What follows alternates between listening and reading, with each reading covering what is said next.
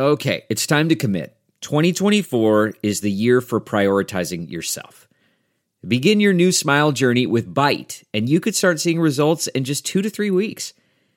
Just order your at-home impression kit today for only $14.95 at Byte.com.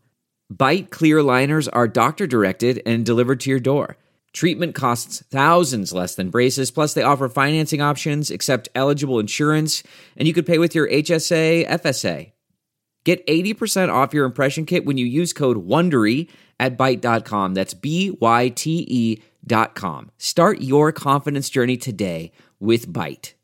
China Stories. History reveals why China's netizens are obsessed with moral judgment. Written by Nie Huihua. Published by Caixin Global. Narrated by Nandini Venkata. In recent years, thanks to the high penetration of internet, a large number of cases of counterfeit and shoddy goods, as well as corruption and violations of law, have been exposed. Almost every time something or someone is exposed, the intention of the whistleblower is questioned by netizens. Did you do it to become famous? Did you have an ulterior motive?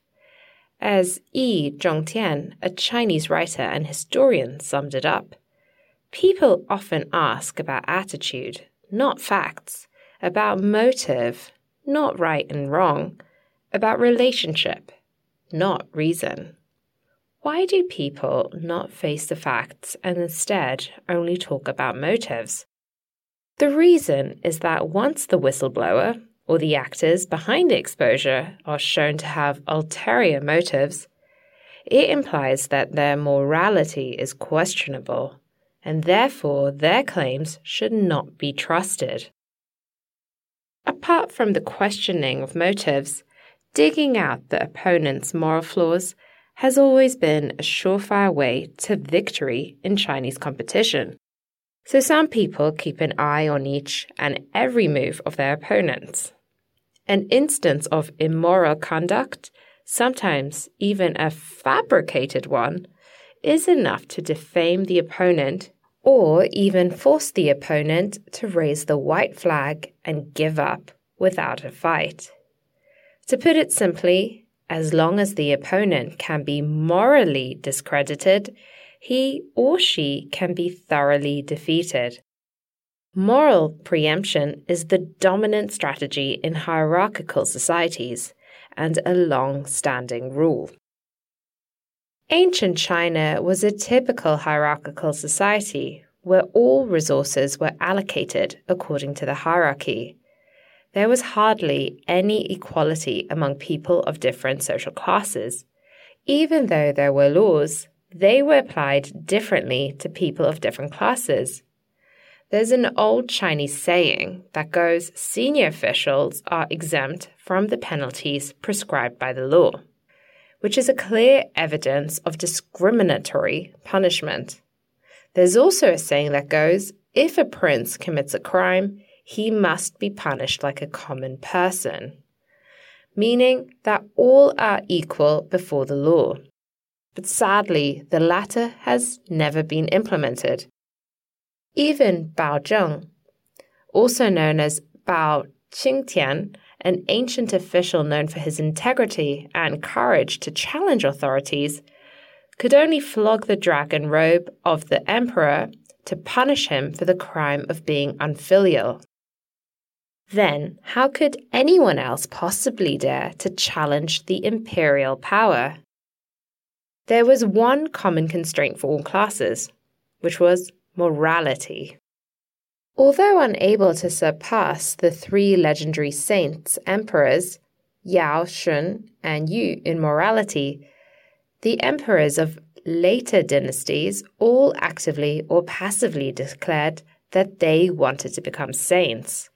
Thus, once a courtier was dissatisfied with the emperor, he could only talk to the emperor on the abstract moral level, but could not point out any substantive weakness or wrongdoing. senior officials who committed crimes could not be penalized, but only treated according to the moral standards prescribed by Confucius. Meanwhile, criminals belonging to the lower class would be punished pursuant to the law strictly, with or without moral criticism. In a word, if equality ever existed in an ancient hierarchical Chinese society, that happened on the moral level. The habit of sidestepping the law and favoring morality was one of the main reasons why Chinese society had long been outside the rule of law. Unlike ancient China, European societies were religious. All people were supposed to be the children of God, or Allah. The king with the highest power ruled the secular world, while the Holy See, charged with spreading the gospel, ruled the spiritual realm. Even kings were subject to religion, whose accession to the throne required coronation by the pope or a bishop. In the early 11th century, King Henry IV of Germany announced the ouster of the pope, who in turn declared that King Henry IV had been deposed. It all ended with the king apologizing to the pope in the snow, in what would become known as the Canossa incident. In the Middle Ages, the Bible or the Quran was to a considerable extent the legal code or moral precepts that sustained European societies. At a time when laws had not taken shape, all men were equal before God in European societies. But in a modern society where politics and religion are separated, the law plays the main role in maintaining social order, while religion just has a supplementary rule. From being equal before God to being equal before the law was a major step forward for modern society. Laws are easier to enforce than religious dogmas, with easier measurements for crimes and differentiated punishments according to the severity of those crimes. More importantly, laws are the legislative body's expression of the will of the people. They can be amended and improved over time so that national governance can be better underpinned by legitimacy.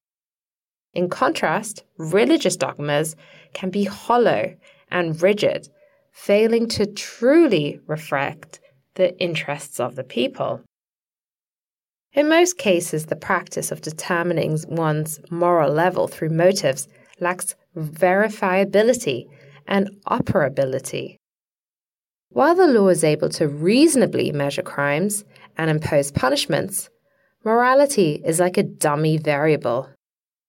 With morality as the benchmark, there would be only moral and immoral people in the world, with nothing in between.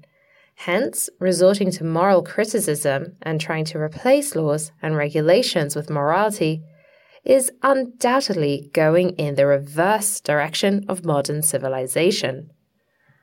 The law also talks about motives, but only as a basis for reasoning when the case is unclear. If facts themselves are clear, motives cannot be used to deny them. Law-based governance requires being dependent on facts and evidence, rather than questioning motives and resorting to moral criticism. I know many of my economist colleagues rarely read or write books, but I'd advocate they read good books on history. I recommend the book Soul Stealers, The Chinese Sorcery Scare of 1768 by Philip A. Kuhn. At the end of the book, the author writes that the malice of people at the bottom of society toward their peers is actually about seizing a rare opportunity to enjoy a so-called feast of power. Interestingly, the story of that book and the feast of power from the commoners take place in the present-day Deqing County of Zhejiang Province, where the Moganshan Conference, a landmark event of China's reform and opening up, was convened in 1984. In 2012, I attended the first forum on reform and opening up of the Symposium of Middle-Aged and Young Workers in Economic Science, the so-called New Moganshan Conference. Although the landscape has not changed, some things definitely have.